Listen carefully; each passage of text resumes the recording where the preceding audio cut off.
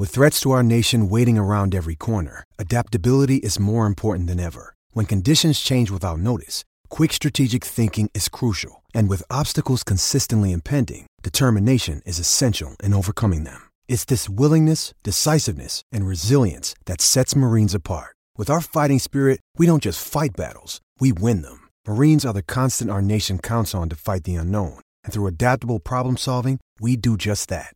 Learn more at marines.com.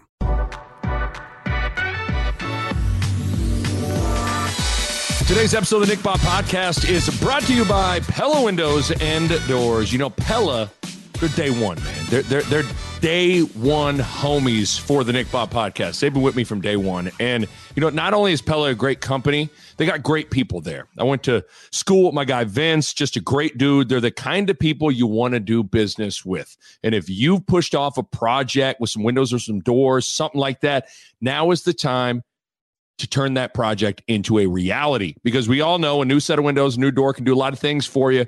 Can change the look, the vibe, the feeling of your home. It can add value to your home. Plus, it can make your home more energy efficient. Pella checks all those boxes and then some. Pella can provide window and door solutions to any home. And again, working with the people at Pella, second to none. So hit them up online, PellaOmaha.com. That's PellaOmaha.com. And the Nick Bob Podcast is powered by Runza.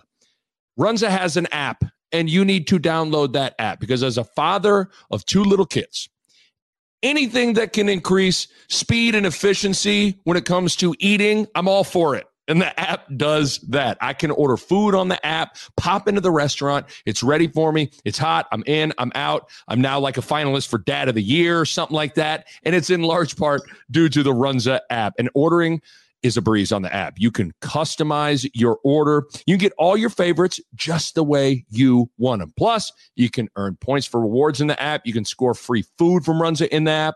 So go download the Runza app. You can get Runza, get rewards, then get more Runza, all on the app. Runza makes it all better. All right. I mean, I feel like we're very similar to a lot of Husker fans. We're tired. We're recording this on Sunday. We're tired. Yes.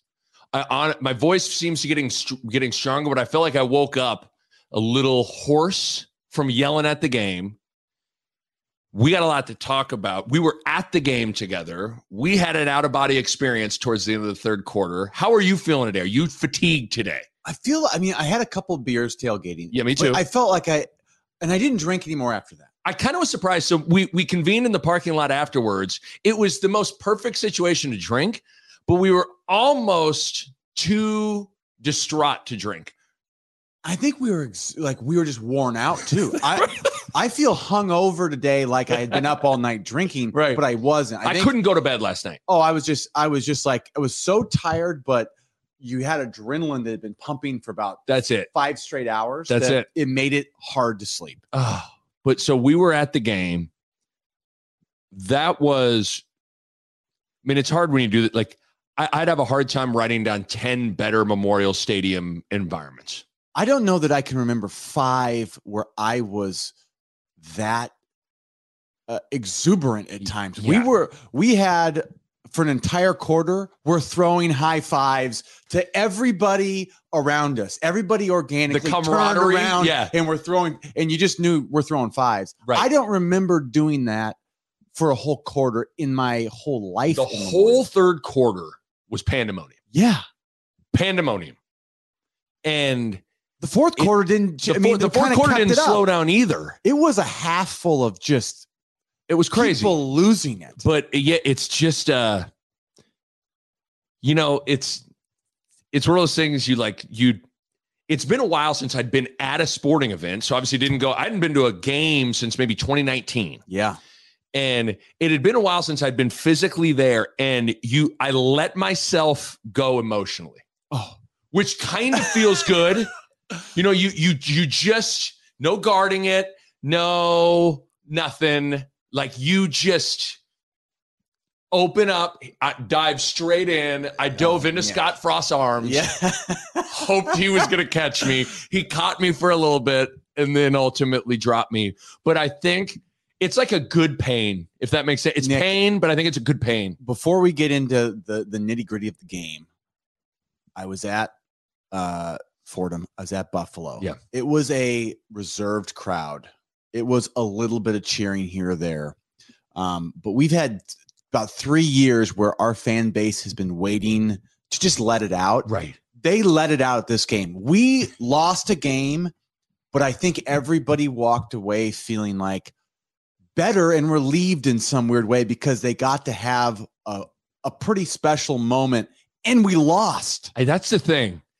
There's so many things about this situation that defy logic, that make you question, not like, certainly not what you're, I guess, kind of what you're seeing, what you're feeling, because two things don't quite add up. Like, I mean, I thought Dirk, I was going to save this for the end, but Dirk kind of put it best in his column.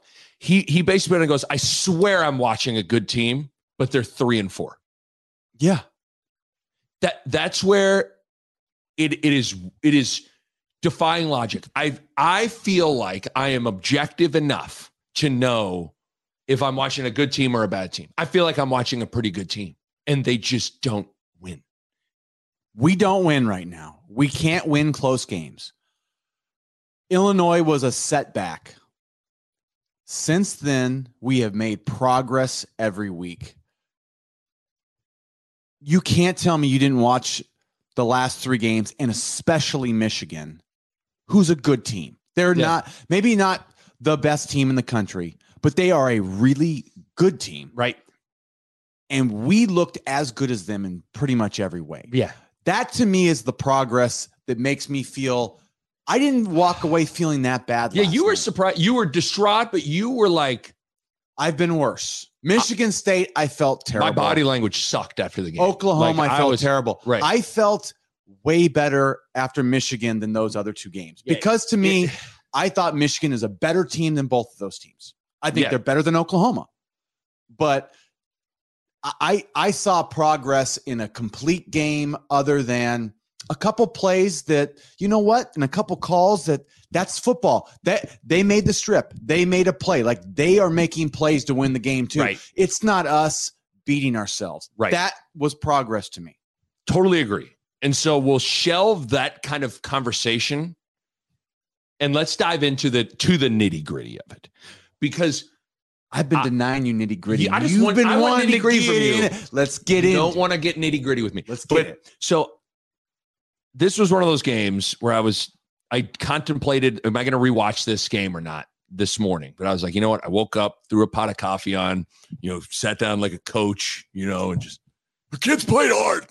They competed. What are you going to do?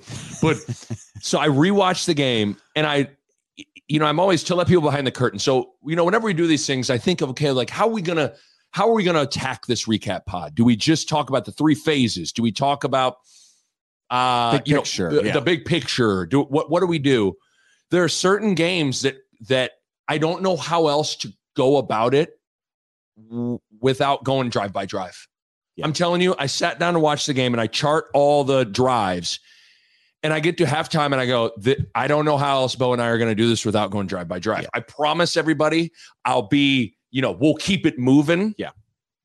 But you made a good point right before we started. You said you felt differently watching the TV copy than in the stadium. Yes. I walked away on a variety of areas of the game and the team feeling differently upon the second watch. And I think that's where sometimes it helps to go to bed, sleep, wake up, rewatch it, and you come away with kind of a different set of opinions to a certain extent. But you ready to do it? Let's do it, boy. And I want you to dive in and you cut me off and you go off on things, okay? I will. So obviously, toe meets leather. The sun was setting in Memorial Stadium, brought a tear to a brother's eye, dog. Mm-hmm. I was like, Valentino's pizza ready, and give it to me. But so Michigan goes 3 and out. Nebraska, first drive of the game. What a hell of a first play. Little misdirection, screen pass to Ramir Johnson, chunk play. Great way to get the crowd engaged and to move the ball down the field. The thing you forget about this drive is they get to a 4th and 6. and they go for it. Exactly. You watch, like, oh shit, I forgot. They got to a 4th and 6. They were in that no man's land of would have been too long of a field goal, but if you punt, you're like in a game like 10 yards. Yeah. So they go for it, and great pickup on a wheel route to Omar Manning. Really good catch by Manning. Yeah. Like because he's gonna, he's got to go up and use that big body, catch it. He's gonna get hit, but that's a pretty big 4th down pickup. People transition to the goal line, and we'll get to that in a second here. Really big pickup on 4th and 6 to Omar Manning. Yeah, and that was the first of about 4 of those like wheel sky balls we've thrown that game that were pretty good. So it's a game. Those became every time the ball went up high like that, we're like, whoa, that's high. You're right. That game had 4 or 5 moon ball wheels. Yeah, seriously. And you're just like, is this gonna work? You're like, whoa. but all of them were like perfect. But big pickup on 4th and 6. Get all the way down to the 3-yard line. 4th and 2 from the 3. The first kind of big moment of the game here. Well, let me stop you there because you rewatched the TV copy. Yeah. We were in the stadium trying to watch the reviews because it was 3rd and 2, and then it was 4th and 2. Adrian had 2 cracks at it. Did you feel like if he puts his head down on the 3rd down, he can get it? Because I felt like he ran out of bounds on the 3rd down pretty easily. I thought on both runs, I think you and I in the stadium thought Adrian kind of pushed it a little bit. I thought on both runs, and that might be strong. I thought he could have ran a little, finished the run. Did he want to dive into contact and dive forward? So I thought the big 4th down, he got stoned. Or 3rd down, he got stoned pretty good. 4th down, they bring in Chancellor Bruins in the 3rd. Came in and said, "You rang, Jeeves? You rang, sir. You want a motion on a pancake?" Ready. But so Chancellor comes in. They kind of look like they were going to have a hat on a hat. And Ramir gets out in front. They get Allen down blocking. But here comes Brewington. Yeah. And these Michigan guys just make pretty good plays and get off blocks. And Bo, at the time, you're like, God, Adrian's got to get down and try to. Nothing there? There's nothing there. Okay. He was not going to get that. Sometimes it's the angle and the replay. I wasn't sure with the angle because it was like I would have thought he had the room, but apparently didn't. Michigan made a hell of a play.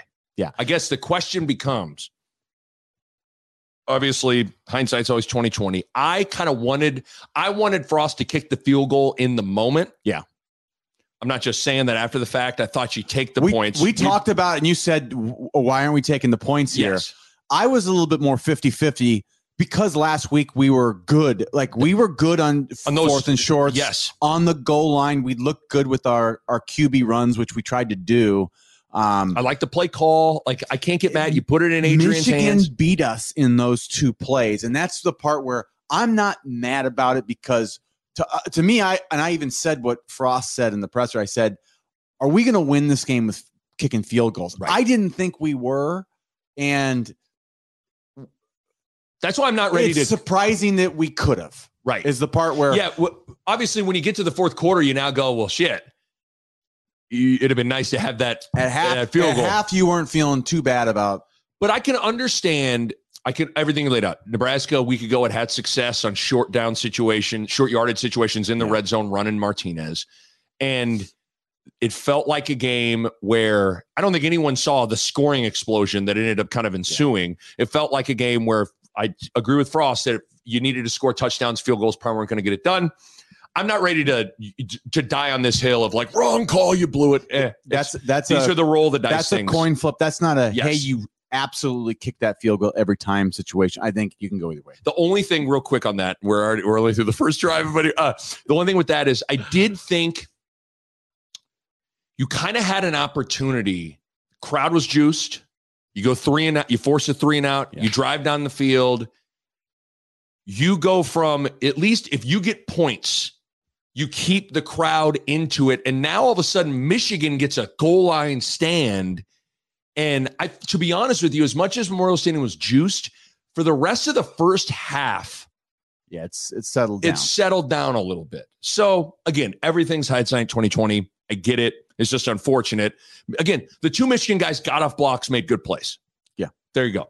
Michigan then takes over at the 3-yard line. They get 2 first downs or forced to punt, but they got out of the shadow of their own end zone and are forced to punt. Nebraska's second drive starts at the 35-yard line. This is where, rewatching it, some penalties ended up being really, really detrimental to Nebraska.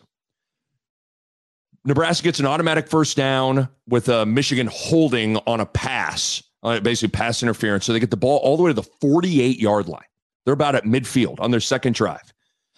They run a great option pitch to Levi Falk, gets a 9-yard gain. So they are now into Michigan territory. But this is that penalty on Cam Jurgens. I don't even know what the illegal block below the. I'm trying to think of the terminology of it. It's a cut block from a lineman going upfield, like at a diagonal angle, going at like. Yes. As a linebacker, I thought that's legal. I feel like I've had that happen to me 100 times playing, where your job is as a linebacker, you got to get you got to get off down, those guys. Get off it. I thought, to me, the rule was you can't go outside in and go low. Right.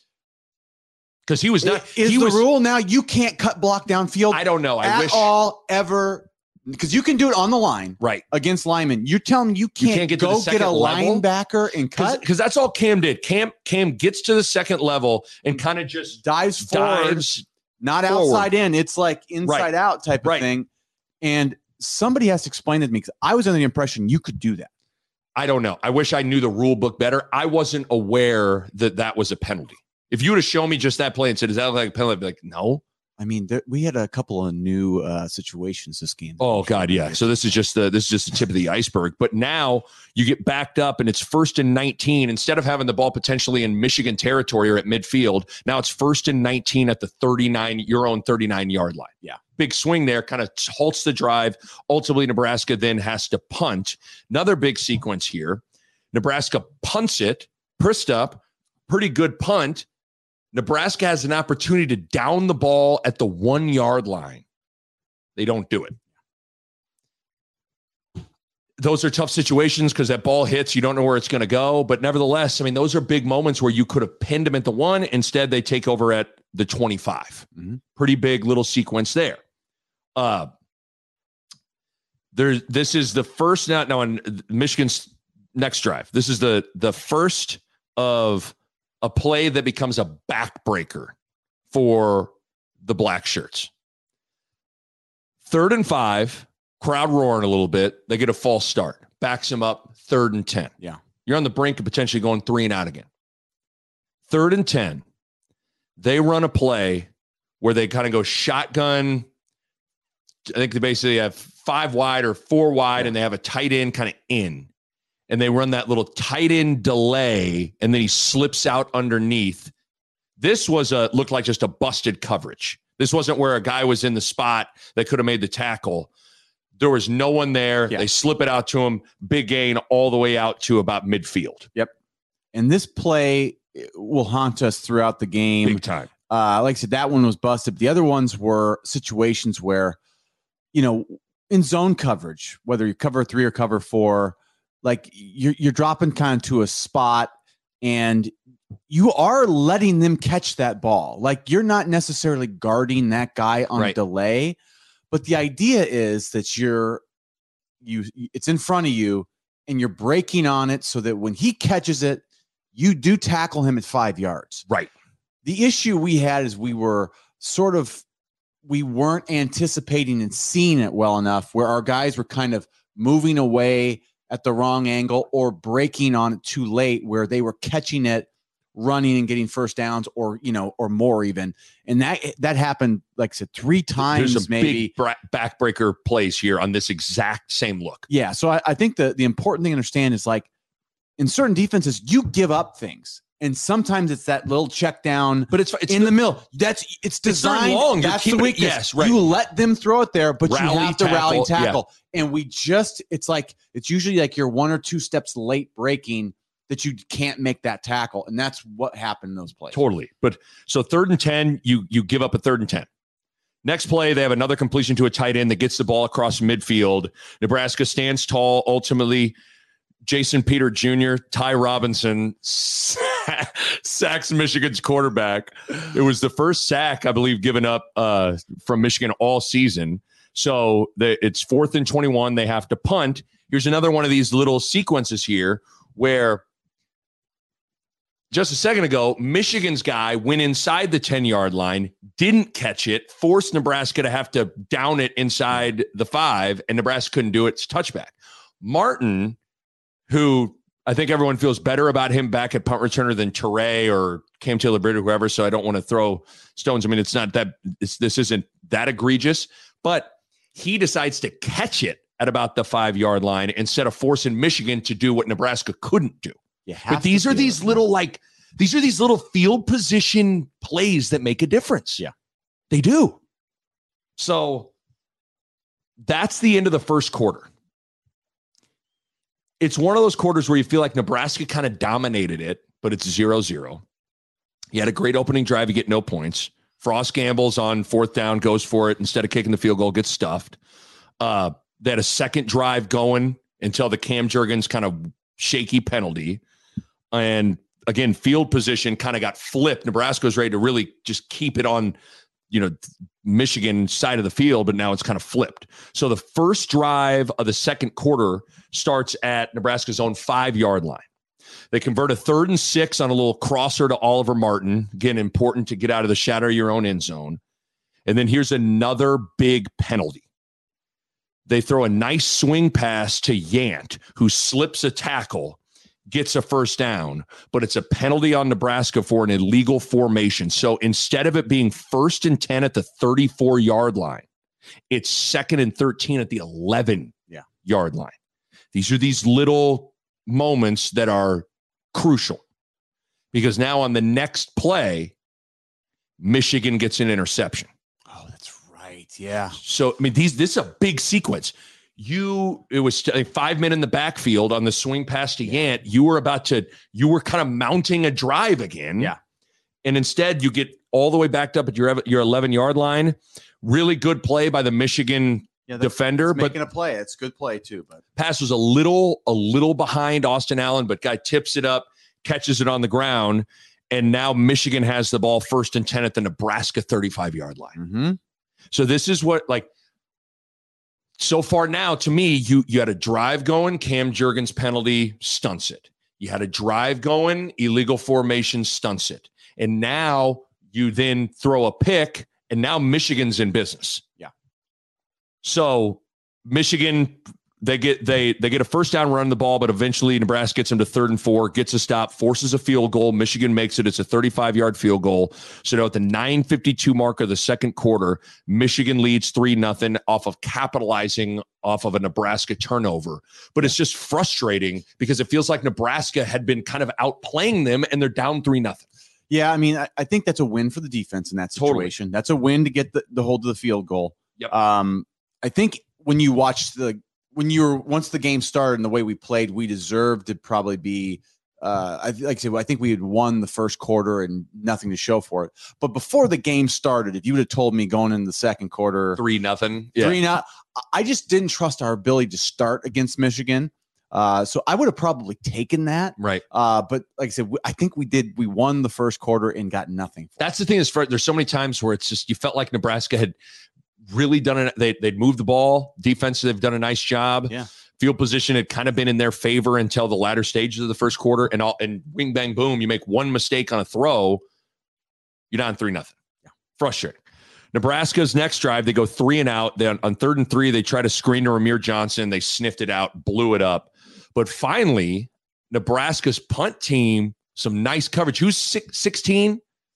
You knew it. Buford? No, Buford's 12. Buford, great play. Yeah. Pressed up. Buford broke down. Open field open field was just, dude tried to hit him with a little, hit him with a little. Yeah, you almost I always kind of, if you remember in basketball, when you got to guard somebody that can really shake, yes, it's almost like you watch their waistline, right? You don't watch their shoulders in the ball. When you get one-on-one with space, you almost got to be like basketball, it's what it looked like. Midline, you just kind of got to and he did a great job of not getting like that's right because the Michigan running back or punt returner basically tried to like crisscross.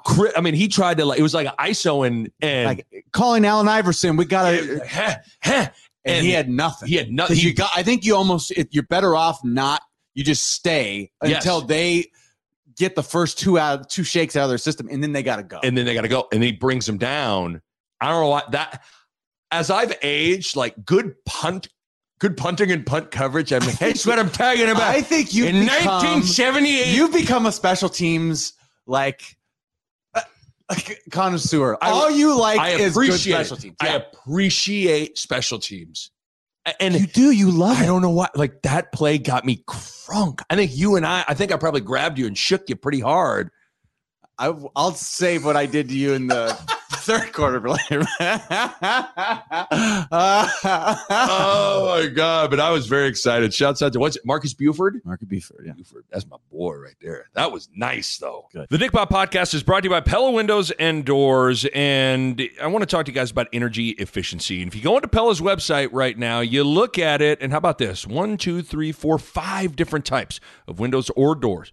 By Pella, won the Energy Star 2020 Most Energy Efficient Award. That's big time stuff right there. And they achieved that in a couple of ways. They got insulated glass, which slows the heat transfer, keeping your home at a more comfortable temperature. They got types of low E glass, which is a glass coating that has been optimized for your climate. They got triple pane glass, which you can upgrade to for increased insulating airspace. And within all of that, one of the keys is proper installation, which is key for window and doors to perform at their best. And you know the Pella experts are excellent at that. Bottom line, energy efficiency matters in making your home more comfortable, and Pella windows and doors are at the top of the line when it comes to energy efficiency. Check them out online, PellaOmaha.com. That's PellaOmaha.com. So Michigan's next drive, they started the 10-yard line. So excited about an open field tackle. I mean, because the dude tried to hit him with like the Steve Smith, like he got his back to him and tried to and Buford was just like locked his ass up, pippined his ass. You like that? Oh, that was great. So Michigan takes over. You ready to add to the list of what penalty did this call? Oh, Michigan, okay, they pick up a first down on a swing pass, but it's 2nd and 5. They jump for a false start, or did they? Nebraska gets a penalty for, quote, disconcerting signals. 5-yard penalty. You watch it.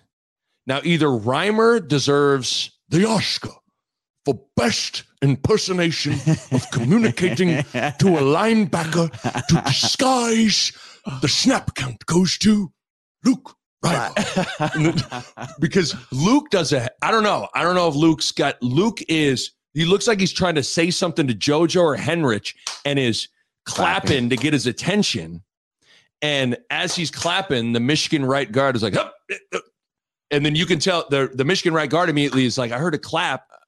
But so they cut Reimer on a clap. Now, I really don't know if Reimer was just trying to do the whole.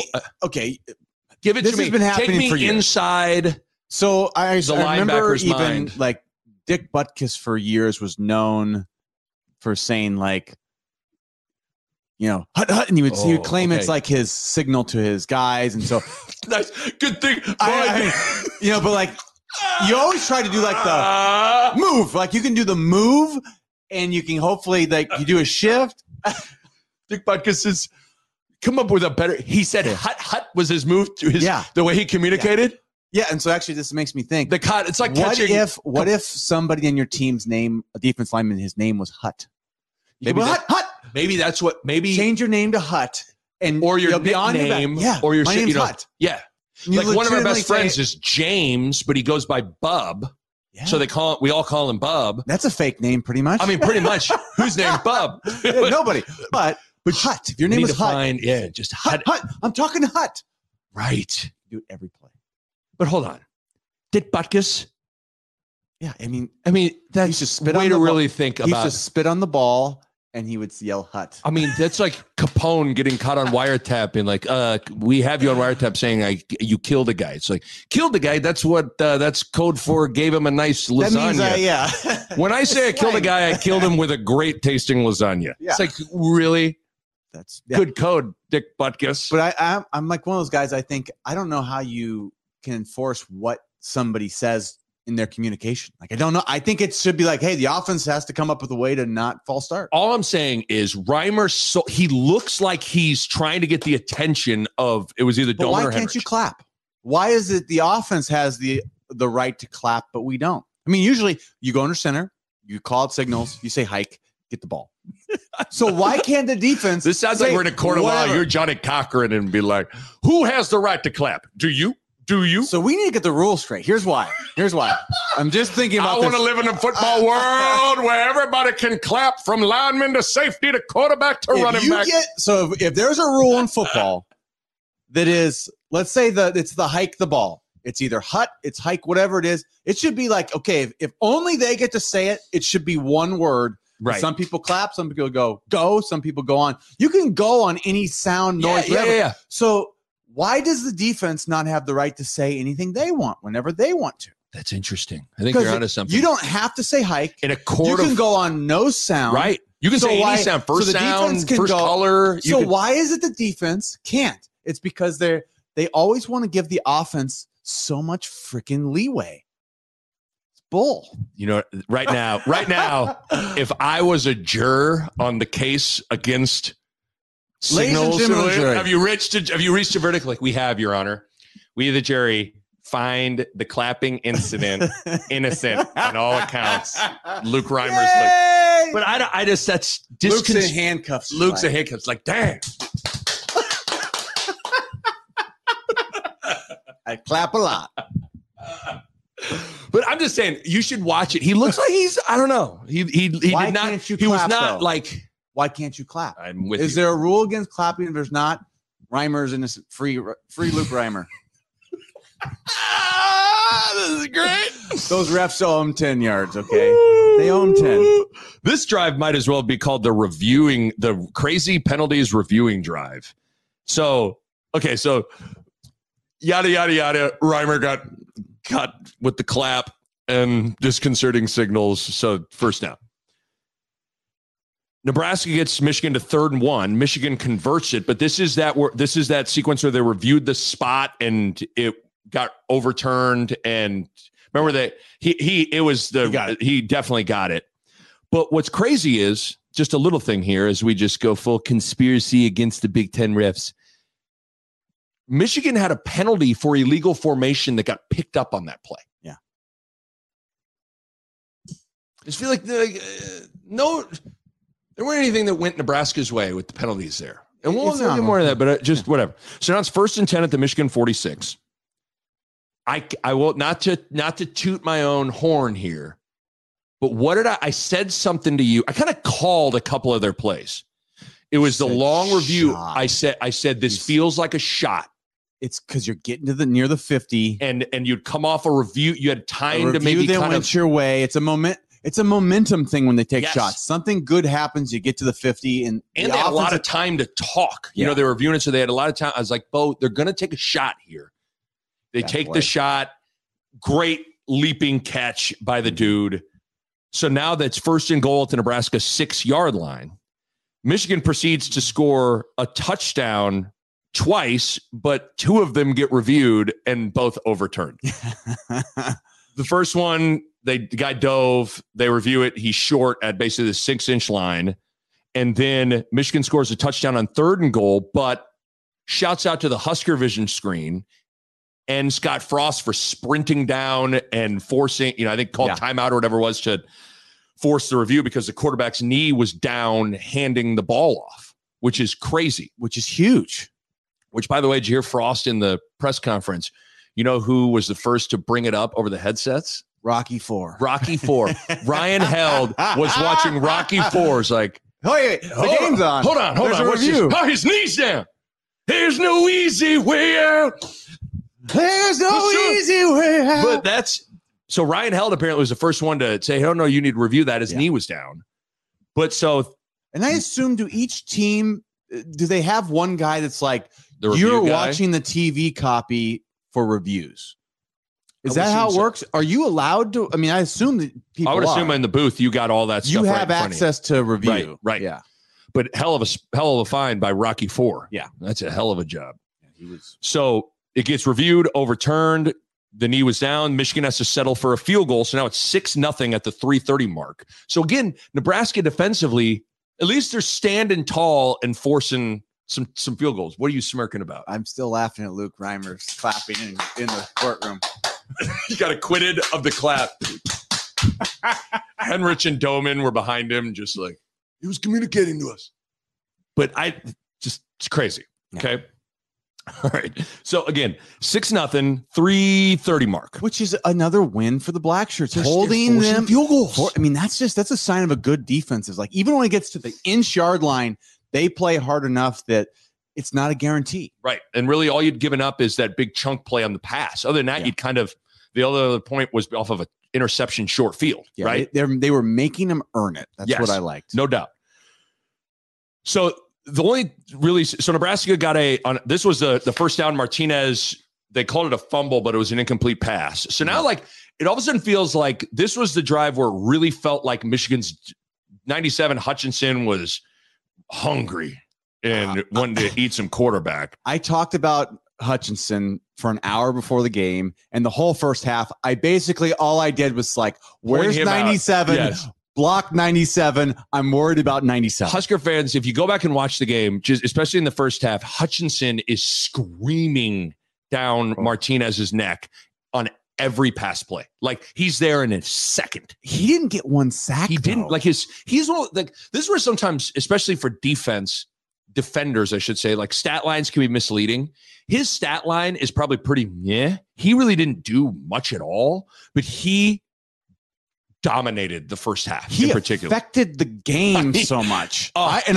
He was basically what I was watching. Yes. When we were on offense in person, he was impressive. That was as good of a game from somebody who didn't do anything statistically, really. Didn't make any real play. But Martinez, the fumble gets overturned because it's an incomplete pass. You get interference on Michigan, a guy who kind of mauled Oliver Martin, automatic first down.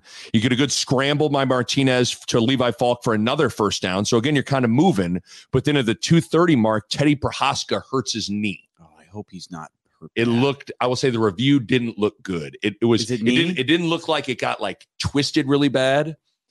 But whenever you're like, he was in pass pro, I think he was against Hutchinson. So Hutchinson was like, the game, Ivan Drago'd his ass.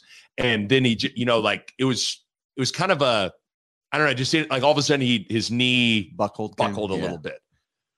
But so Teddy Prohaska comes out on the very next play. Martinez gets sacked by Ben Hart, who came in for him. Yeah. Ben Hart. It was Martinez had stepped up in the pocket. I think Ben Hart was working, kind of got too far up the field, and their other good end got in there. But sack, Nebraska has to punt with 1:46 left. Michigan takes over. Ball at the Michigan 24-yard line, 1:37 left, 3 timeouts for Michigan. This was a really interesting sequence where it just felt like bad tackling and a little too soft at times. I get in this situation, you're trying to keep everything in front. But so here's kind of I'll go through the plays here. First down, incomplete pass. Second down, they do a check down to the Michigan running back. That was the play, bad tackling. There were 3 guys rallied and 3 guys were around the Michigan running back in the middle of the field. None of them brought him down. It was Nelson, Henrich, and Doman maybe. Nobody brought him down. He squirts out for a gain of 13 yards. Then they run a whole bunch of little 5-yard comeback route, 2nd and 5, check down to the running back, gets a first down, another check down to the running back for 7 yards. You get a first down on a little out route. Like, it just felt like Nebraska was being a little too soft at times as they were kind of dinking their way down the field. But then they get it to 1st and 10, throws it away. 2nd and 10, incomplete pass. You get 3rd and 10 with 35 seconds left. Another play that I called. No, this was the draw, the running back draw. I said, are they going to go draw here? Great call. They run draw, 26-yard gain. Now they're in the 15-yard line. Mm-hmm. Next play. Probably the 1A, 1B with the worst call of the game. 1st and 10 at the 15-yard line. awful pass interference call on JoJo Domann. And that's the one where I always will say this about referees. The game should never be about you. In the first half of that game, it was a game of the refs and flags. It was the longest half I can remember. Yes. They made a lot of calls that were just like, this shouldn't have existed. And it's like, you always should err on the side of not making a call and missing than making one that didn't happen. Right. It should always be that way. And the game is better. People will always be happier. This group erred on making calls that didn't need to be made and really affected the game. And that's what bothers me is they affected the game too much from a referee standpoint. Totally agree. And this call was egregious in the moment, and then sleeping on it and watching the replay, it was even worse. The JoJo and the receiver at the 5-yard line. The ball is honestly, I'll say conservatively 15 feet above the receiver's head. The receiver stops. The receiver stops, and the ball lands almost in the corner of the end zone. Like it lands out of bounds on the sideline, almost to the back pylon.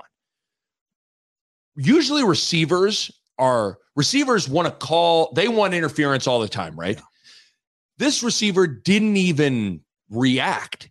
In fact, I think the announcers on TV thought McNamara was throwing it away. Yeah. I'm not so sure he wasn't throwing the ball away. It wasn't even close. Wasn't even close. So now it's 1st and goal at the 3-yard line. So again, you had 3rd and 10 with 35 seconds left. Running back draw, 26-yard gain, pass interference. Now you're at the 3. Michigan, next play, punches it in from the 3-yard line. And so wing, bang, boom. All of a sudden, it is 13-0 Wolverines at halftime, which is frustrating. Well, and for us, we during halftime we had the opportunity to go into the coach's offices and sit in my brother's office. Yes, just during the break, we stole a couple of those Gatorades, water. Coffee. You stole coffee. You made yourself at home in your brother's office. You stole a coffee, a protein bar. I did steal the protein bar. You got me a water, which I appreciate. And then you sat in his chair and kicked up your feet like you ran the joint. Well, we had a lot to discuss. Oh, man. But the 13 points felt like insurmountable because we couldn't score. It felt insurmountable. And it felt like what's weird is when you rewatched it, you felt better about our first half. But in the stadium, it felt like points are going to be hard. See, what's weird is in the moment, we were like, I think I made the comment to you, and this is, I'm sure we were a lot like Husker fans. I asked you, I go, is Nebraska going to get shut out? And you couldn't definitively say no. Because Nick, this is where I think when we talk about progress, this is a game of progress. Because in the past, when we've started out games where points are hard like this against a good team, we don't find points. It just felt like, see, here's the thing is, you felt like the offense had really struggled, and the stats back that up. Even though my eyes upon watching it felt like it was more penalties, halted a lot of potential. The drives kind of were mounting something, and then these penalties were drawing them back. But so here in the first half, Nebraska's opening drive was 9 plays, 78 yards. The next 5 drives in the first half, Nebraska ran 19 plays for 55 yards. Yeah. So while my eyes kind of told me that they were moving it a little better, 19 plays, 55 yards. But penalties. But the penalties kind of stunted that. But I'm curious I wonder how Husker fans were feeling at half, because you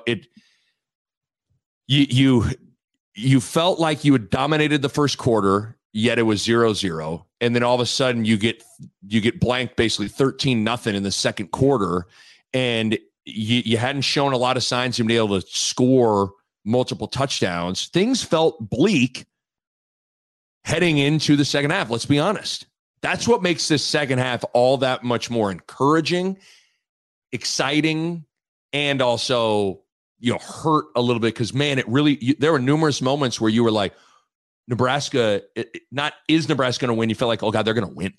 Yeah, I mean, and this game was a lot like, if it was a roller coaster ride, it was like the first half was just we're just starting the climb, but the ride began after half. Totally. Because then it was on. Because it was, to be honest with you, it was a pretty slow, boring. It was the half of reffing. It was the half of reviews. I mean, it was like a 2.5 hour half. It was really. We needed to go regroup.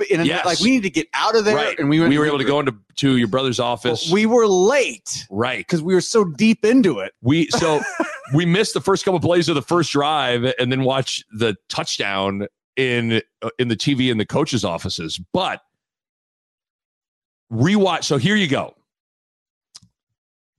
Third quarter. First drive for Nebraska down 13-0. Like, you got to answer. Like, you got to, here we go.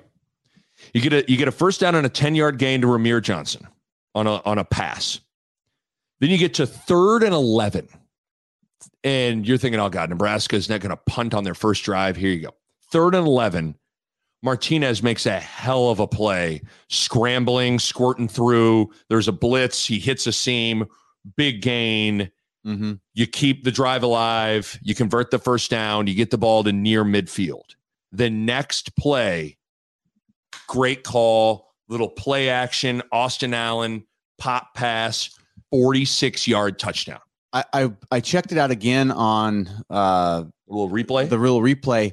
And they actually had him at that sort of the back, like he was like motioned back. I think he went through the line. Did he? Yeah. So that's the part that I missed because it happened so fast.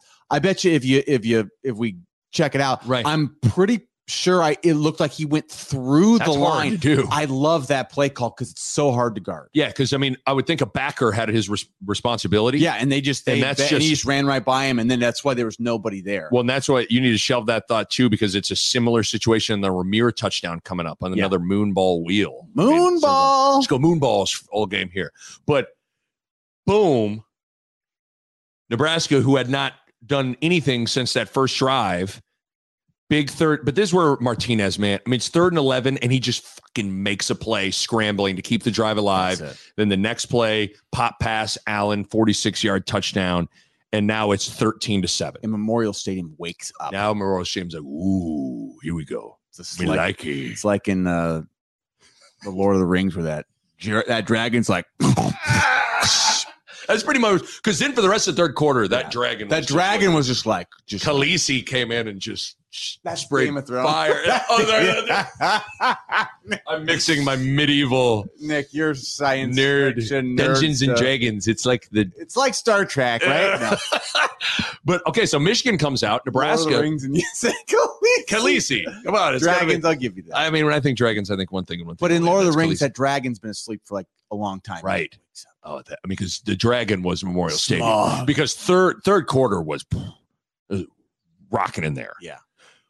Michigan comes out for their first drive. They go 3 and out, punt that bitch. Nebraska takes over. Okay, get ready.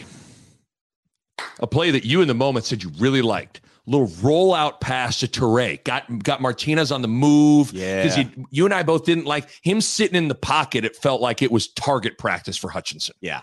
But you convert a first down. You get to 2nd and 2. And this is where Jaquez Yant's night comes to an end. 2nd and 2. He goes the wrong way on a handoff and runs into Martinez. Yes. And then he gets stuffed. And now it's 3rd down. Nebraska doesn't pick it up, and Nebraska has to punt. Yant's night is done after that play. And this is the part with coaching that the people that say, well, why don't we play this person? Why don't we play that person? If I was a coach, like, you got to remember, these guys know these kids throughout the week, and the guys that don't make mistakes are usually the ones that play. And a guy like Yant, I want to see Yant carry the ball. Yes. But to me, you see that, and you see in the big moments, you got to be able to trust that the guy knows what he's doing. I think he can do it when he gets like in position, but he doesn't always know how to get himself in position. This is his first year playing. Right. He's a redshirt freshman, but he didn't even get to play at all last year. This is his first year. It's a lot for a first-year guy to be in big games and to know the whole playbook. So give the guy time. But that's why Ramir, I think, is playing. Is he's been the only guy that I think knows what he's doing. Well, and I think you could expand that conversation to Xavier Betts to a certain extent. Yeah. Betts touched the ball, I think, one time last night. It was the fumbled pitch, and he really wasn't on the field a ton. And, the obvious thing goes, why isn't Betts on the field? And I said this to Sipple last week. Not all the time, but the majority of time, I stay out of or steer clear of playing time depth chart conversations. Yeah. Because 99% of the time, I'm going to give the coaches the benefit of the doubt on who's on the field and who's not. Yeah. Because listen, I get it. Is it easy for us to sit there and go, why isn't Betts on the field? Why isn't Yant on the field? Well, guys, imagine being at practice Monday, Tuesday, Wednesday, Thursday, Friday, and multiple times a day, Yant goes the wrong way and runs into Martinez. I give you a lot of confidence to throw him in there in a big spot against Michigan. But I'm not saying this is the case with Betts, but maybe Betts doesn't know all of the playbook as crisply as Levi Falk does. Yeah. I mean, Torrey knows the playbook. He's on it every play. Torrey can do anything, every position, and I don't think that's right now Betts is there. It's just he's not. Right.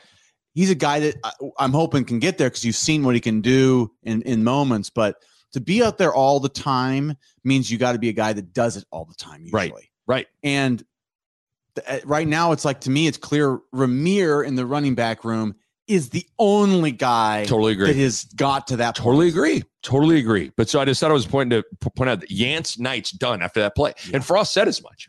I'll tell you after the game was like, hey, he went the wrong way on a play, and we went with Ramir for the rest of it. How many snaps did Ramir take at running back last night? Yeah, I mean, all but 10? I was going to say 10. I would say there are 10 plays he wasn't on the field for.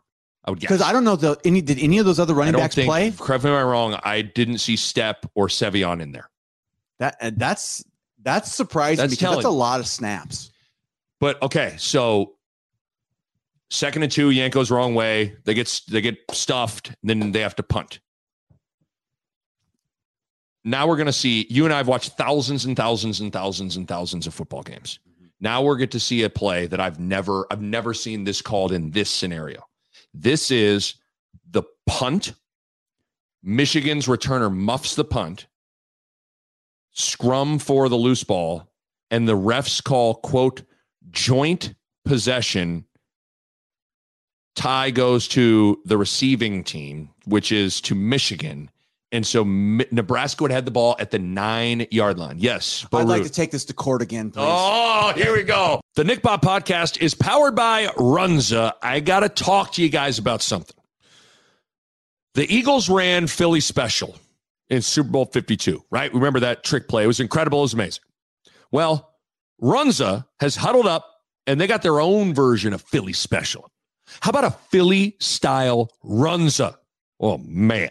For a limited time only, you can get a Philly-style Runza. Everything you love about a Philly combined with everything you love about a Runza wrapped up into one. So if you got a hunger as big as the Sixers center Joel Embiid, you need the Philly-style Runza. You got green peppers, grilled onions, steak seasoning, Swiss cheese, and of course, juicy, delicious, succulent steak, all wrapped into a Runza. Oh my goodness. The combination of steak and Runza. I mean, that's kind of like the combination of Adrian Martinez and Samori Toure. It's just fantastic. So get your Philly game right. Get your Philly style Runza game right. Again, this is for a limited time only. So head out to Runza today and get a Philly style Runza. Runza makes it all better. So if we're in the courtroom. Yes. And you're the jury. Yeah. And we have to walk through this. I would ask you, okay, in baseball, tie goes to the runner. In football or in basketball, tie goes to the possession arrow. Yes. In football, tie goes to the receiving team on like a throw. If it goes to the receiver, tie, right?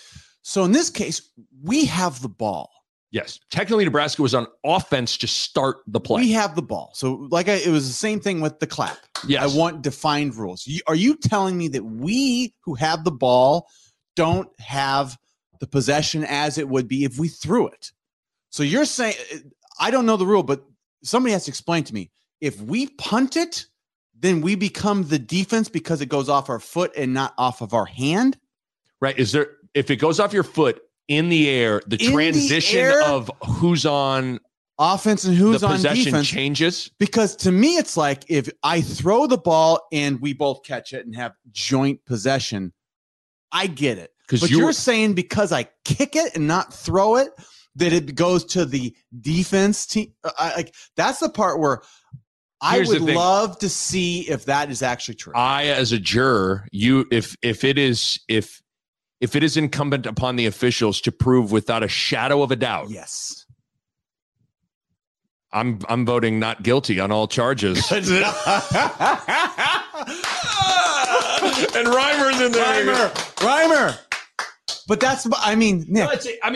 That's it. I just have never, but all I know is in the moment, I've heard of, on defense, a receiver and a defensive back catch it simultaneously. Yes. Tie goes to the receiver. Yes. I've never heard of that's basically a fumble. Because the guy hasn't, they have never had possession. They have not had possession. So we have the ball and it goes off our foot, not off our hand. That's a great point. I mean, I didn't know there's any rule that changes the offense to the defense just because it goes off the foot. I thought it was when you change possession. Yeah, I'm with you. Let's take their asses to court. Right now, we'd be 2-0 against the officials in the court. I mean, I work pro bono for Nebraska, but if you want my services, are you Saul Goodman? You're going to have to pay for it if you're not from Nebraska. You are Saul Goodman right now. Better call Saul. Better holla at Bo. Better holla at Bo. But that's unbelievable. It's unbelievable. I mean, I guess I'm just amazed at how long they allowed. A part of that is on the officials of get them off. You got to get them off and make a fucking decision on whose ball. Like, you know what I mean? Now, I've never been at the bottom of one of those piles. I mean, there's probably things happening down there that, you do what you got to do. Oh, man, I bet it was nasty in the motherfucker down there. But I just can't, you let it go. I just was surprised at how long they let it go. They kind of just they just stood away and were kind of like, okay. Like to me, I'm almost like, you either got to clear it out, make a decision, or if you're going to let it go, I would have almost preferred them to let it go a laughably long and let two guys literally fight to the death for the ball. Yeah. So for me, it's like, that's never in the history of football have I seen that call. The call usually is, if we don't know, we peel guys off and whoever has it the most. So if there's two guys holding on to it, whoever looks someone has it more than the other one. Somebody has the body turn. So if you're under the pile, I would always get it. And then you just alligator roll that thing. You roll. Yeah. If you roll, it's yours. Right. Because that means they're kind of hanging. Right. Someone has then you make the call. The ref's job is to make the call. It's such a chicken shit call. There's no jump arrow. There's no I mean, give me a break. And I'm just tied to the receiver. That's weird. It's a punt. So I didn't like it. It's unbelievable though. But it's a huge sequence because Nebraska would have had the ball at the 9-yard line. Yeah. Instead, joint possession, tie goes to Michigan. Possession.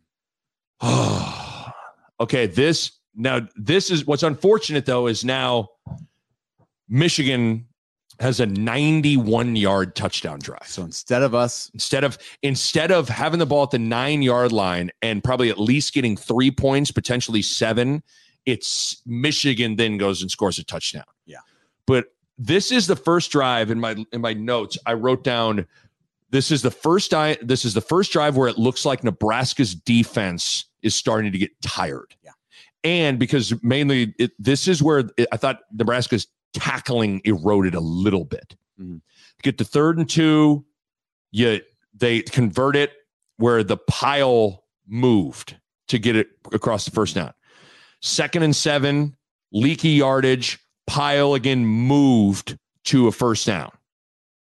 1st and 10, comeback route, Cam Taylor-Britt misses a tackle, Michigan slips out, first down. So two pile movers and a whiff, and all of a sudden you got 3 first downs. Here is sometimes you got to just tip the cap to the opposition. This is a great play call here.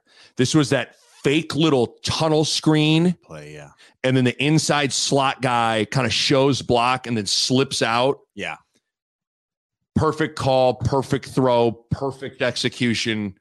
They pick it up, big gain of 35 yards, and now the ball's inside the 5-yard line. Next play, Michigan, 3-yard touchdown run. Yeah. Michigan does go for 2, which I thought was an interesting call. I didn't like that call for this. It was great for Nebraska. There's enough time too early in the game to me. I thought keep it at because it would have been 20-7, but instead they tried to go for 2 to make it 21-7. But Michigan, they don't get the 2-point conversion. So now it's 19-7. Michigan leads with 3:36 left in the third quarter. But still, that's a hell of a drive from Michigan. Michigan had a physical offensive line. And those running backs, watching it again, their 2 running backs were pretty good. They were good. They were solid. They were tough.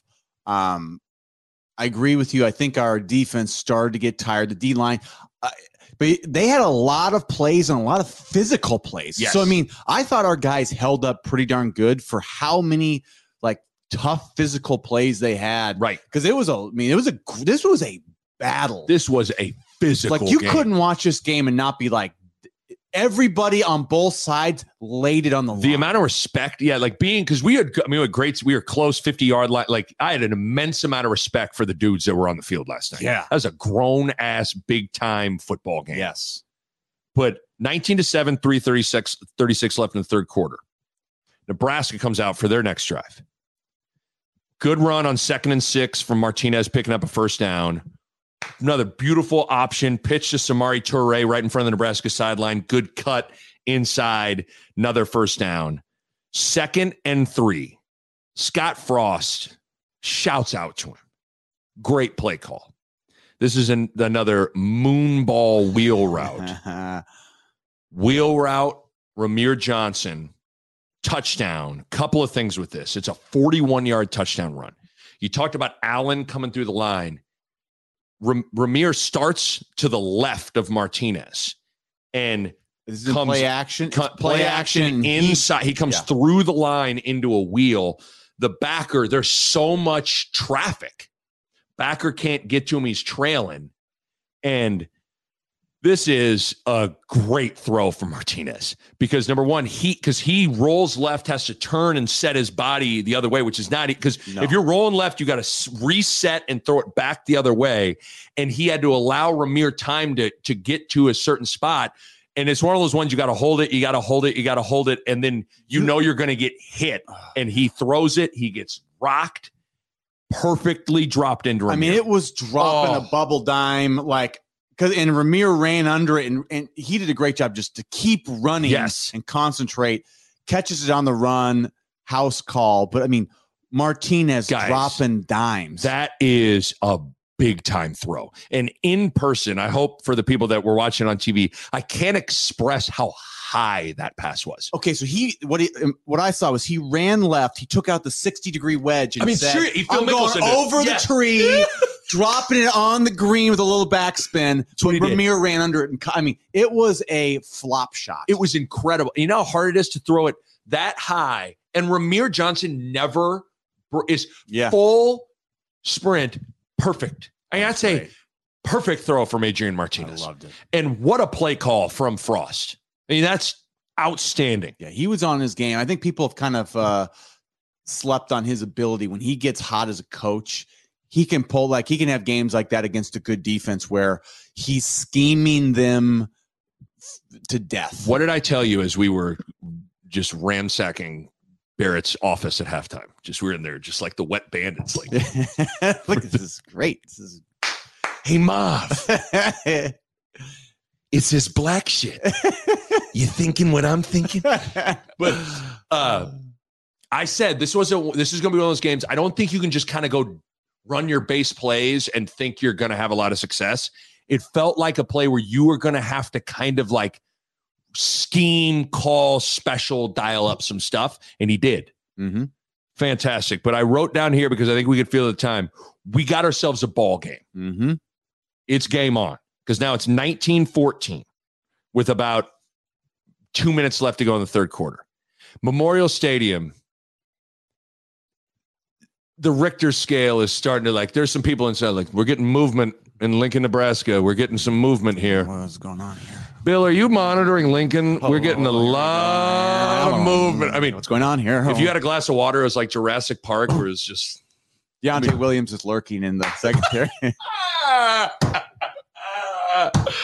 I can't express to the people, though. Seriously, I can't express how fucking loud Memorial Stadium was on this defensive possession. I cannot. I could sit here and try to tell you over and over. It was deafening in that joint. But it wasn't just the noise. It looked like it was moving because people were like, the crowd had become like one. Wow. And so, because you rewatch it too, you could tell Michigan needed some diapers. Yeah. Because first down, guy just drops a pass, dropped it. Cade McNamara then throws a low one at a guy's ankles, incomplete pass. It's 3rd and 10. And this is where it got definitely loud. On 3rd and 10, this place is, I mean, at this point, the Richter scale is like, whoa. Yeah. 3rd and 10. Deontay Williams in the back pedal, jumps it, interception, returns it down to about the 13-yard line. And at this point, if you weren't friends with everybody around you, you might as well cue up the Step Brothers. Did we just become best friends? You got acquainted with your neighbors. We started, you said you hurt was this the play you hurt your neck? What play did you hurt your neck? At some point, it hurt my neck. I hurt my neck. I think I was twisting around, high-fiving people, and I had a neck kink. You at one point go, I hurt my neck. But you're so excited, you don't want to be like, God dang it, ow. But it is, so pick Deontay Williams. Stretch for these big games. I know. We needed to go out there and do a dynamic warm-up with elbow instep and all that stuff. But it's rocking in that joint. Yeah. Nebraska takes over the 13-yard line. Frost once again goes in his bag with a gorgeous play. A little I've never seen a little short motion. Alabama did that, I think, last year in the championship game. They'd run the receiver. It was from the receiver, and then it would be that it's run it, motion, and then back bubble over the top. It's really like a counterintuitive motion. But what I liked is that they went to Falk, who I think the defense sees Falk, and they kind of go, don't worry about that. Right. But that's why. He's actually decently athletic. I thought Levi Falk played good last night. He did, and so they threw it to him, and he cruised it and closed it out. But another thing too, you may look at that's not for Martinez. It's another sometimes those short touch passes. He's had trouble with those, and he was good on a few of those. I mean, it was like CP3 throwing it. It's throwing lobs, throwing a lob. Falk catches. You then had, I think it was Martin down the field, penned in a guy at the 5. Falk scores. And now Memorial Stadium was fully volcanoed at this point. Yeah. And this is where I think the 3 years of we haven't had a lot to cheer about in that stadium sort of it all came out in these next couple minutes. Whatever you had inside you was out. It was going to be out after that. I was giving you the Ric Flair. You Ric Flaired my chest. I was Ric Flair. You put me against the ropes. You slapped my chest a couple of times. I took it like I was Happy Gilmore in the batting cages. And you and I turned to you. You slapped my chest. I slapped you. But that was right in line with what everybody else. Everybody was losing their. Everyone had lost all sense of caring about what they were being viewed as. We lost last night, and I was having fun talking about how much fun we had last night. I had so much fun. The end of the third quarter, I haven't had that much fun in a long time. That was as much fun as I've had at a game that I can remember in a decade. Well, because hold on now. Nebraska goes for 2 and gets it. Martinez hits in the Lambo and just I mean, does that make sense at all? Just tell me the truth. If that makes sense. In your pocket? Does that make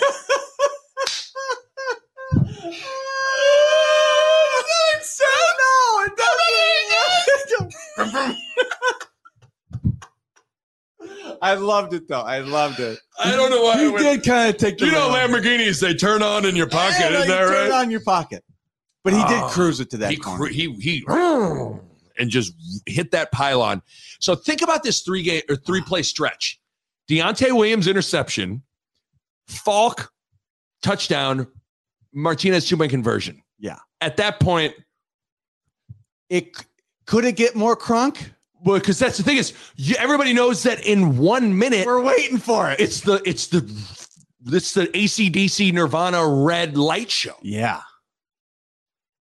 And it comes, and that thing was cool. That was very cool. I mean, it was. I don't know. Did they show that to the people at home? I think they showed a little bit of it. They did. Yes. I mean, to me, it's like part of this. Like, Nebraska's got to recruit. Nebraska's trying to just build their thing. Like, this is what I would love people from around the country to be able to see. Is that was a experience. That was special. I wish we had more. I wish every recruit that we could dream about getting could have come to this game, if you because were in that building for the third quarter. Nick, I looked down the sidelines, and every kid for Nebraska and for Michigan was going crazy during the light show. Yes. Were dancing and going berserk. Right. I mean, it was amazing. It's incredible. It just was an incredible. The final 3 plays, or that 3-play stretch towards the end of the third quarter, bridging into the light show. Are you hurt again? Hurt myself. Come on. Golly. Are you in the injury report after just being watching the game? That's what's not good. This is bad. It's not good. I'm now so hot I got to roll up my sleeves. Good Lord. But so now it's the end of the third quarter. Nebraska leads 22-19. Holy shit. It was 13-0. It was 13-0. Things look bleak. And it is Nebraska scores 22 points on Michigan in the third quarter, and they are ahead. It's nuts. I felt like it was our game from that point out, though. So did I. So here comes the fourth quarter. Here we go. They pick up a first down on the ground. Michigan does. Nebraska gets it to 3rd and 8. But what does Michigan like to do on 3rd and long with this little tight end play? They want to do it. Here it comes again. 3rd and 8. They run the little tight end delay. They pick it up. Kolarvik couldn't get him down. Kolarvik was one of those plays. The first time they ran it, it was a bust. There kind of was no one around him. Kolarvik was there. He just couldn't get him down. It was just a step too slow. They didn't pick up a first down running the ball. They pick up 2 first downs running the ball. And then Michigan scores on a 29-yard touchdown run. It's bad play by Garrett Nelson, even though he's our boy. Yeah. Nelson missed him. And then I also thought Kolarvik had a rough series on this one. This was, I think they were trying to rotate. Guys were getting tired. So Reimer wasn't on the field for this series, and Kolarvik kind of had a rough 8 or 9 plays there. But what an answer from Michigan. Because all of a sudden now it's 26-22 with 11:21 left. And this is where it's like, I think sometimes all we think about is Nebraska, but like Michigan, you got to give it to them, man. 3 like huge momentum swinging plays against them, the light show, and they stepped up and responded. Like, to me, like, you got to talk about Michigan. Sometimes the other team they got dudes too. They got guys that can play, and those dudes kind of they kind of nutted up and rewatching it. I thought rewatching it, and you said it at the time. You called it early. At this point, it's pretty clear Nebraska's defense is wearing down to me. It's the play count. Yes. And they ran the ball, like play count, and they really ran it physical. Because that's all that drive was. It was a ground and pound, and they skirt one in from 26 yards. But but I can't express how impressive of an answer that is for Michigan, because the place earthquaked, and that's why they deserve to win that game. Is probably that drive. That drive right there is a hell of an answer. But then you want answers? I got an answer for your answer. Okay, Nebraska then takes over. First down, Betts. It's the Betts fumble on the pitch. It's probably a bad pitch by Martinez, but a pretty good job by Betts to at least recover it. 2nd and 11. Crazy play here.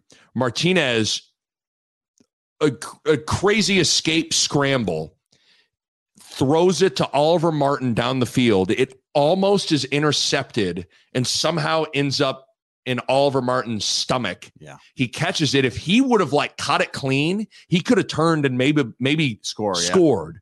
But he kind of bobbles it, but he gets a 20-yard gain. Big play. Next play, you get a huge run, probably Ramir Johnson's best run of the game. Little off tackle, good cutback, makes a safety miss, about a 25-yard run. So now the ball's inside the red zone. The very next play, that's the thing about this offense. Sometimes like when it gets going, it gets going. So the next play, they run the little play action pass to Allen over the middle. 6'8", threw that bitch about 9 feet high. Tree is tall, throw it high. Tree tall, throw high to Austin Allen. He catch any branch you throw at him. It's high. My friend Allen. My friend Allen like tall passes because he tall himself. Adrian, you throw it by tallest branch. Speaking of our boy, where was Vogel? I feel like I never saw Vogel. I know he was there. I saw him on the sidelines a couple times, but he wasn't on the field a ton. Was there something about maybe just wasn't, we didn't use much two tight end for whatever? It must not have been a 2 tight end kind of a game, but I would have thought it would have been. But he wasn't on the field a ton. But Nebraska then gets it to the 5-yard line. They run a zone read at Hutchinson. Mm-hmm. Hutchinson crashes down on Ramir. Adrian scoots on in there for a 5-yard touchdown. What an answer. 8 plays, 75 yards. Adrian Martinez, 5-yard touchdown run. Nebraska retakes the lead 29-26 with 7 minutes left. At this point, you're kind of going, hold on. What's that taste? Is that victory? Like at that point, I think it was the first time I allowed myself to really go like, oh my God, Nebraska is going to win this game. It felt like it. It felt like it. Because we were responding too. Like we had the juice on offense, which usually is to me like when we win, rolling. We have the juice on offense. They were rolling. Michigan comes out. It's their turn to answer. This is where you got to give, like, this was a hell of a game. God, this second half in particular was. You know, it's actually Fury Wilder. Did you see any of those highlights? I saw those highlights, yes. These are heavyweights. Right. And it's hammering each other. It's knock you down. There were 5 knockdowns in that fight. 5 knockdowns. Right. That was like this second half. And it was back and forth. So I think that was a great comparison. It's like you had 2 heavyweights. 2 blue blood programs. And they were going back and forth. And we haven't had, like, usually when we play good, we win. We play bad, we don't. Like, we were really going back and forth. It was really bad because both ways were answering. Yeah. Great game. So then Michigan comes out. They get to 2nd and 3. And this is probably the most unbelievable play of the game for them. It's the hurdle from their running back. Oh, 2nd and 3, dude hits a crease, gets to the second level. He hurdles Markel Dismuke, who wasn't necessarily that low. No, this wasn't like, it wasn't your normal looking hurdle where Dismuke went like to the ground. I mean, I feel like a businessman could have been walking down the street holding a briefcase and he would have jumped over his head. It was an unbelievably athletic play. He jumped high. He jumped really high and then lands and then kind of like picks his speed back. Then he went, and Adrian's like, oh, you got a Lamborghini too. And takes off and he runs for a 50-yard run. Yeah. Goes from pretty much the 25 to the 25. Incredible play. But Nebraska stands tall, gets it to 3rd and 9. Bo, I ask you again, what play has happened a couple of times already on 3rd and long? I better not think about it. 3rd and 9, shotgun spread out, tight end inside. They run the tight end delay again. Yeah. And this time, it looks like they got it, but Henrich just missed him. And Henrich just was a moment of, sometimes I've seen Henrich just a couple times. There are times you got to lay out to try to make a tackle. Yeah. This was a time I think you got to keep running through. Right. And I think she just dove a little early instead of a couple more steps because the guy wasn't there yet. This guy's not a burner. No, and he wasn't there yet. You kind of got to know where the sticks are and just get him down before there. He was just a little late. And he dove a little early. Frustrating. Because the ball's at the 24, so it would have been a pretty long field goal at that point, a decently long field goal. 5 minutes left. They run the tight end delay. They get it again. Nebraska, then the defense stands up tall again. 3rd and 7. You get a false start on Michigan. Big. Backs them up to 3rd and 12. They get an incomplete pass. So once again, you got to tip your cap to the black shirts. They're hanging in there. They allowed the 50-yard run chunk play, but when they had to bow up and get a stop, they did. Michigan settles for a 31-yard field goal, makes it. It's 29-29 with 3 minutes left. Big win for the Huskers just to hold them. Yeah. So here you go. I turned to you and I said, it's legend time. It's like, this is when you kind of become a legend, you know? Quick update on Martinez's stats passing. First half, Martinez was 5 of 11 for 94 yards and a pick. In the second half, Martinez was 10 for 11 for 165 yards, and he has 4 total touchdowns. This dude, so there's no reason that Martinez didn't walk on that field like, I'm a bad boy. In his first play. Well, first down, throws it to Falk for a 7-yard gain. Second down, goes to Ramir. He gets stuffed. Yeah. 3rd and 1, 2 minutes left. They run Adrian Martinez. He picks up the first down. He's in the pile. It's still kind of moving a little bit. Refs don't blow the whistle. Number 2 for Michigan comes in there. Give me that. Strips it from him. Michigan scoops it up. It's now Michigan ball. You rewatch it. I wish I could sit there and say, oh, come on, blow the whistle, forward progress had stopped. It would, I mean, they had kind of, the one thing I'll give the refs, they had kind of been consistent in letting piles. Michigan moved their pile. Like, they had kind of been consistent with not having a quick whistle in those spots. I mean, at that point, it's like just Martinez got to hang on to the ball. I hoped, you hope that the call goes our way, but I don't get mad at refs for not blowing their whistle a lot. So that to me falls in the line of like, they didn't blow their whistle. It's one of those plays to me. It's like just Martinez got to hang on to the ball. When you had gotten the first down, at that point, it's just you hold on to that thing for dear life. There comes points in the game where the coaching is done. Players play, players win and players lose. Their dude ripped it. He lost it. There's nothing else you really need to say about it. We can talk about blowing the whistle. You can't let a guy rip it, whether it's a whistle blow. That's what I'm saying. I think Martinez was waiting for the whistle and relaxed. But you showed me that highlight. Didn't Hutchinson come blast him low? Hutchinson came in and kind of load him, and then but 2 comes in there and 2 came in there and was like ripping at it, kind of stuff you would do. That's the stuff he's going for the ball. I believed in that, like going for the ball all the time. He came in boat. You would have you got to give it. I mean, he came in there and just ripped it from Adrian. That's playing. That's a player playing. And at this point, it is jaw agape, like, oh my God. Yeah. Even Frost's reaction was like, he is pretty much hand palm to forehead, like, oh my God. So then Michigan takes over at the 18-yard line with 1:45 left. It's not completely over. Nebraska forces a 3 and out. Reimer makes a hell of a play on 3rd down to force a loss to make it a little bit of a longer field goal. But a 37-yard field goal. Yeah, so I think I wrote down 39. It might have been 37, but 39-yard field goal with 1:28. It is perfect. Dude splits the uprights. So now it's 32-29, Michigan leads. Mm-hmm. So here comes Nebraska, 1:24 left, no timeouts, down 3. First down, exactly what you want. Get a little bit of a chunk.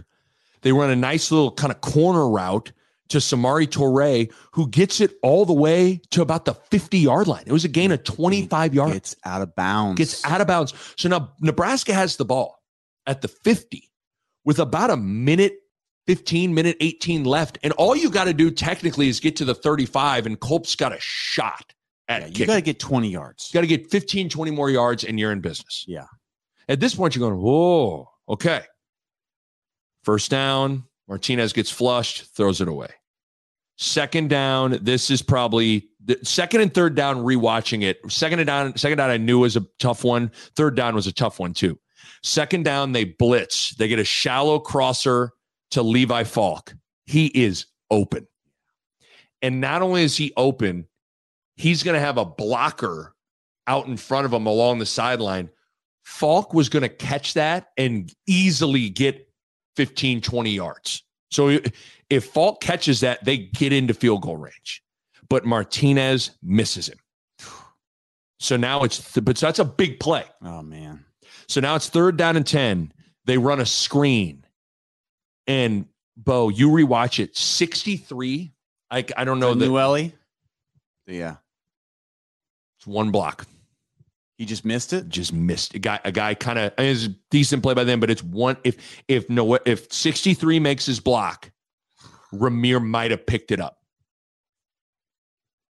It's one block, one missed throw, gets you to 4th and 10. And at this point, we all know they blitz. Martinez throws a long ball to Teray. The last moon ball. The last moon ball of the game falls incomplete.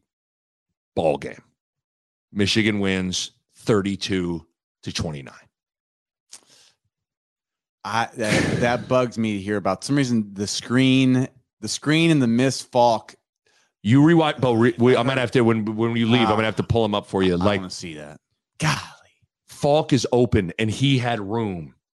And 63. If he gets one block, Ramir probably picks up a first down. It's funny. It's like Adrian right now is in so many ways so good, but those last 3 plays that he was not good. He literally let's talk almost about there. Becomes a legend if he makes one of those 3 plays. I think we're in good shape. You know, the fumble, if he doesn't fumble, or if he makes one of those 2, I think we have a good chance of either A, scoring, or B, tying it, going to overtime and winning that game. And that dude, if he wins that game, that guy goes to another level in Nebraska history. I'm not so sure that he doesn't start moving up the ranks almost, because he's been so good for the last 4 or 5 games, right?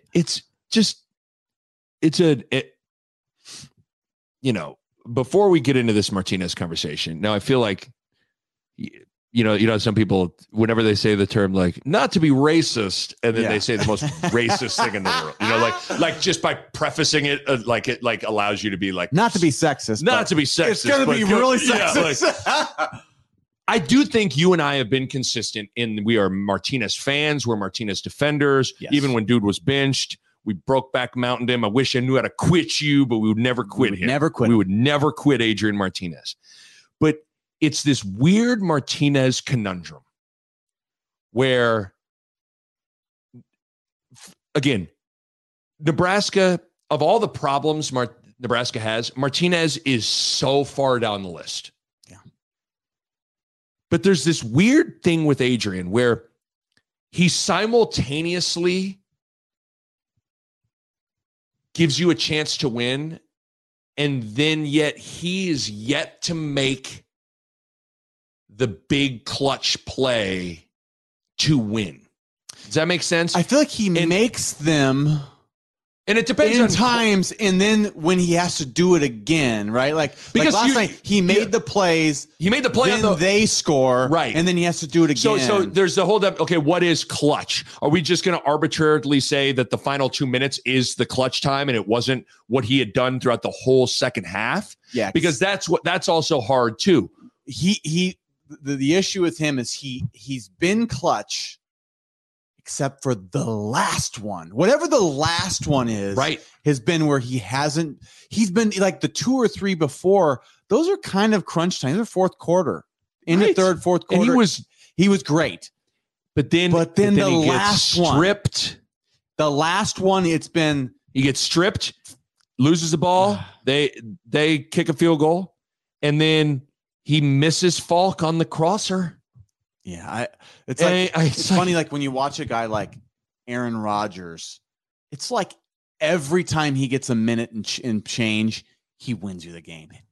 Every time. Yeah, those guys, it's like 9 out of 10. He's those dudes, Breeze, Manning, Brady, like those guys just in those spots. Now, again, we just be like, well, guys, you just are comparing. I know. But I'm just saying, like, there's something to.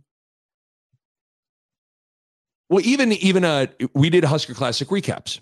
We watched 97 Missouri. Yeah. Everybody remembers the Shevin Wiggins kick, Davison catch, but what they don't remember was Scott Frost was nails driving them down the field. Yeah. Scott Frost can't really throw, but it was legend. He made time. the throws. He made the throws. And so, again, I want to make sure people, there's nothing that annoys me more than people that are just Martinez. This team's going until Martinez is out of here. You're not going to. It's like, give me a break. No, we need him. There's this weird thing where it's like they simultaneously have no prayer of winning that game without Martinez. No prayer, but yet he doesn't make the big play and he makes the backbreaking mistake. Here's what's great about him and I think he's got a mindset that he has the ability to at some point be the guy that does make I haven't ruled out that he can get there. Some people he just doesn't have it. There's still a part of me that thinks if he can get one of those games, right? If he could have won that game and been clutch, right, in the last drive there, I feel like every other game after that he will be able to. I think he needs to just cross the hurdle. He just has never done it. He's kind of your case in point of Nebraska football at large, as a program. They can't get over that hump because he kind of can't get over that hump. Yeah, I mean, I think, some of those times it's been people won't block for him and, it's not all on him. But he's had 5 to 8 games he's made the mistake. So it's weird. I want to make sure we make this abundantly clear. Martinez is so far down the list of whatever he's problem. Our best player. He's the best player on the team. He's the only, if without that dude, Nebraska has no chance. In the second half, he was out of this world good. Good. But it's just this weird thing with him that in these big moments, he I don't know. It's for us to be a great team and win 8-9 games. He has to not only be great all game, he's got to be the guy that gets us over the hump in the last minute of these games. Right. It's not going to work without him. We can't go in there and have Scott Frost just call the best plays. Right.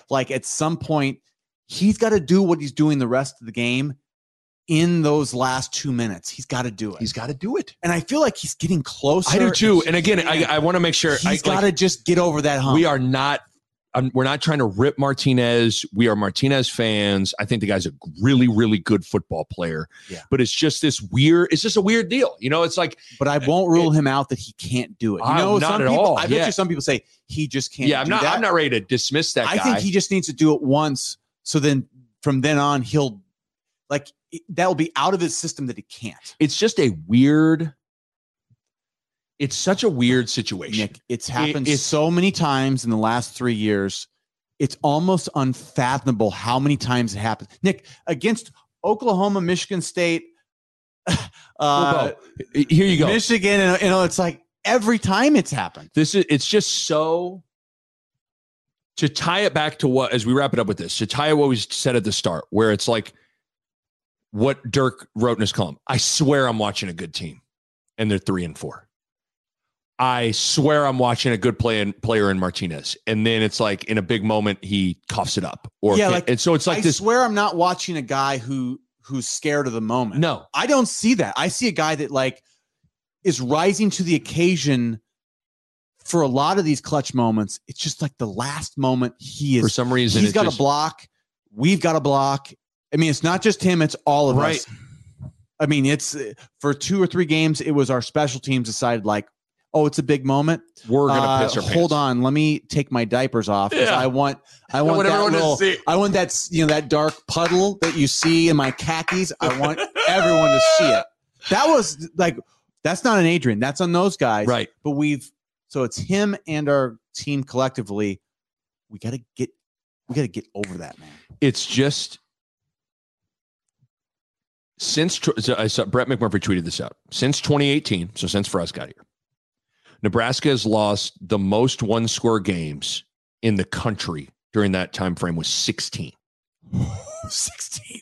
they've lost 4 one-score games this year. So Nebraska is now 5-16 in games decided by 1 score or less in Frost tenure. We might need to work on special teams and 2-minute drill nonstop for like 30 minutes a day or 40 minutes. I mean, like we are just like, I know they practice it, but like there must be something about us that just doesn't quite switch into the mode. I don't know what it is. Get it done. It's just close it. Like we are just something about us, something about Adrian.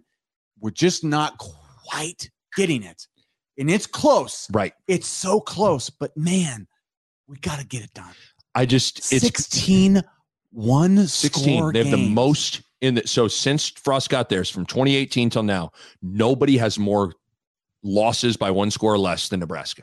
Nobody. Unbelievable. So we're no matter what we do, we end up in this exact same spot of like, are they close? What is progress? And it's just this weird thing where it's like, I swear I'm watching a good team, yet they don't win. I swear they're getting close, yet they're not winning. And I wrote this down where it's like, this whole situation with Nebraska football has kind of become the very definition of faith.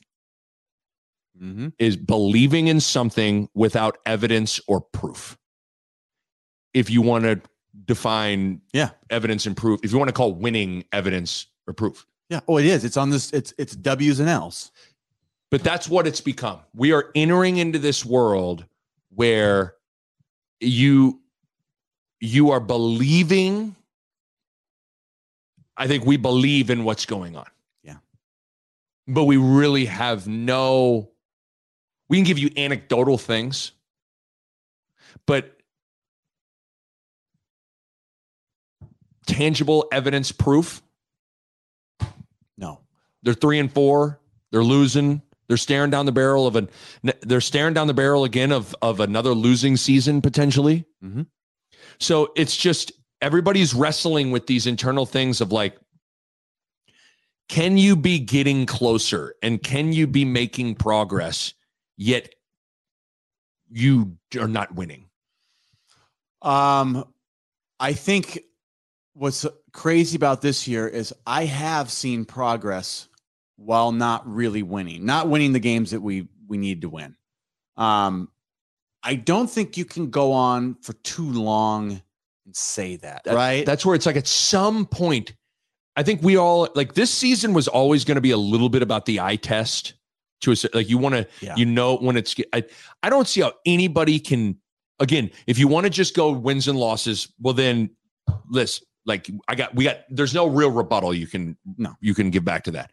But I think it's pretty disingenuous if someone is just sit here and say, I've seen no progress. It's like they are, you can roll your eyes at this, but it kind of feels like they are pick a play at Illinois. You could either do the roughing the passer on Caleb Tanner play or the safety with Cam Taylor-Britt. Yeah. At Oklahoma, you could probably say, let's say that's a loss. Michigan State, the punt, mm-hmm. and then Oklahoma, Martinez's fumble. And they might go win in overtime. So they are like 3 or 4 plays away from being like 5-1 mm-hmm. with wins over Michigan State, Michigan. Like, yeah, but yet they're 3-4. To me, it's like the eye test is physicality. It's, fundamental football. It's athleticism. It's like, it's, you look like you should be out there. You belong. Like we look like we belonged out there with Michigan. Totally. But it's hard to continue to build on that stuff if you're never getting W's, because I think people start panicking. Over time with no W's, people stop believing to do the things that are working that gets them looking right for the eye test. You stop doing those things if you're not winning. Right. And that's the trap they can't fall into. They need to keep building and be sort of mind-numbingly relentless in that until it just spills into that they're going to get. It's almost like, like a chopping at a tree and just trust that you are getting to that timber moment. I actually was thinking about this morning. I was like, if like you could give the team advice, my advice would be you got to be relentless in knowing that building and sticking to the plan of like trying to get better and building on it and build, like you got to be relentless. But you and I were talking as we were walking out of the stadium, like, man, it's a very interesting. Yeah. I mean, I think Scott Frost has done a good job of providing solutions schematically, personnel wise, all those things. But almost now it becomes you got to be a hell of a psychologist, and you got to get these guys to continue to be relentless in because to me, what they are doing day to day, you're kind of seeing it. But for whatever reason, it just somehow Nebraska right now is a good football team that isn't winning. They can't find a way to win close games. They cannot win a close game. Like they're not getting, it's like we are always in games, which is so weird. Because we had a time from about 2004, actually from 2001 to 2017 or 18. Yeah, last year, Riley, where it was like, if you lost huge. Right. And that was what we like. You kind of it was built into our DNA for 15 years. And then Frost gets here, and now it's like, we don't lose huge, but we lose by this much every time. 5-16. It's so weird. It's in one-score games. And that's why I'm so on board with building and just having them keep going, because the fact that it's not blowouts tells me we're closer than not. I am going to continue to trust my eyes. I know what a good football team looks like. Mm-hmm. I think that's a good football team. And I think it's heading in the right direction. Yeah. Now, it'll test your faith when you continue to lose. It'll test you. And the more you lose, the harder it gets to believe. Yeah. But it's just a weird state of affairs where it's like you swear you're watching a good team, but they don't win. With Martinez at times, you swear you're watching a baller, but he's just not winning. And so I really do think too, it's like I think about the guy from Michigan, the Hutchinson, and like an Amir Abdullah, just sprinkle one or two more guys. I think that makes winning a lot easier, because it takes Martinez from having to be perfect all, you know what I'm saying? Like, because that's what's so hard. We're sitting here like Martinez has to be perfect. And I think so part of me thinks it's like, you got to keep building and you got to sprinkle in a couple more guys to just make it easier to win. I mean, at this point, it's almost like what Martinez is having to do is almost akin to, remember the NBA finals, the 2015 with Braun when he was with Dellavedova, and when Kevin Love was hurt, Kyrie went out in game one, and it was like LeBron was having to score 43, 18 boards, 12 assists, and he would still lose. And yet people would be like, some people would still be like, he can't get it done. It's like, well, okay, well, maybe next game I'll have 52. But you'd watch 20, him and you go, man, he's pretty good. You go, sometimes that's what's weird about, I don't know, basketball and football and sports, where it's like, sometimes, like, is Charles Barkley a loser? Chris Paul might be as good of an example. Chris Paul a loser? Chris Paul's not a loser to me, because I think, God, that guy's good. He wills his team in it, can't win the big one. So that's what's so hard. But you see what I'm getting at? We're like, there can be guys that lose that aren't losers. Yeah. And I look at Martinez and I'm like, that guy, he's lost, but I'd have a hard time saying that he's a loser. Yeah. And that's the problem, is like, I mean, Martinez is having, again, I read his stat line heading onto the field for the final, for the series where he fumbles the ball. He was, in the second half, he was 10 for 11, 165 yards and 4 total touchdowns against one of the 10 to 15 best defenses in the country. Yeah, they're a solid, tough team. I mean, it's like, what? I mean, if you're Martinez, it's like, oh, sorry, that's not good enough. Like, what do you guys? So it's hard. It's hard, man. But man, I undeniably, to me, more progress is made. Totally agree. And that's what's so weird. You got to believe. Got to continue to believe the wins are going to come. I'll tell you what, this game against Minnesota, though, It's going to be hard just because I feel like when you absolutely expel it all, our defense, I went out there and they looked like we saw Stilly walking off the field. Garrett Nelson was walking off the field like, that was 80 some plays, 80 plays, physical 80 plays. Where can these guys physically recover? Because again, they've been going, this is going to be their 8th straight week of playing, right? Yeah, I think so. Yeah. I mean, at that point, you could speak to that. They're probably a little worn down. Yeah. But they're winding down. As my daughter knocks on the door. We'll wrap this up before she comes into this pod studio. Okay. But we do this every week where it's like game comes, we say it's the biggest game in the world, then that game happens, then we look for the next week and it's like, well, now that game's the biggest game in the world. This isn't the biggest game, so this is where I think we're okay. So that's a bigger game. But this is a scary rebound game because we're worn out. Yep. It's a huge game because now this is a game you got to find a way to win. Yeah. You got to find a way to win.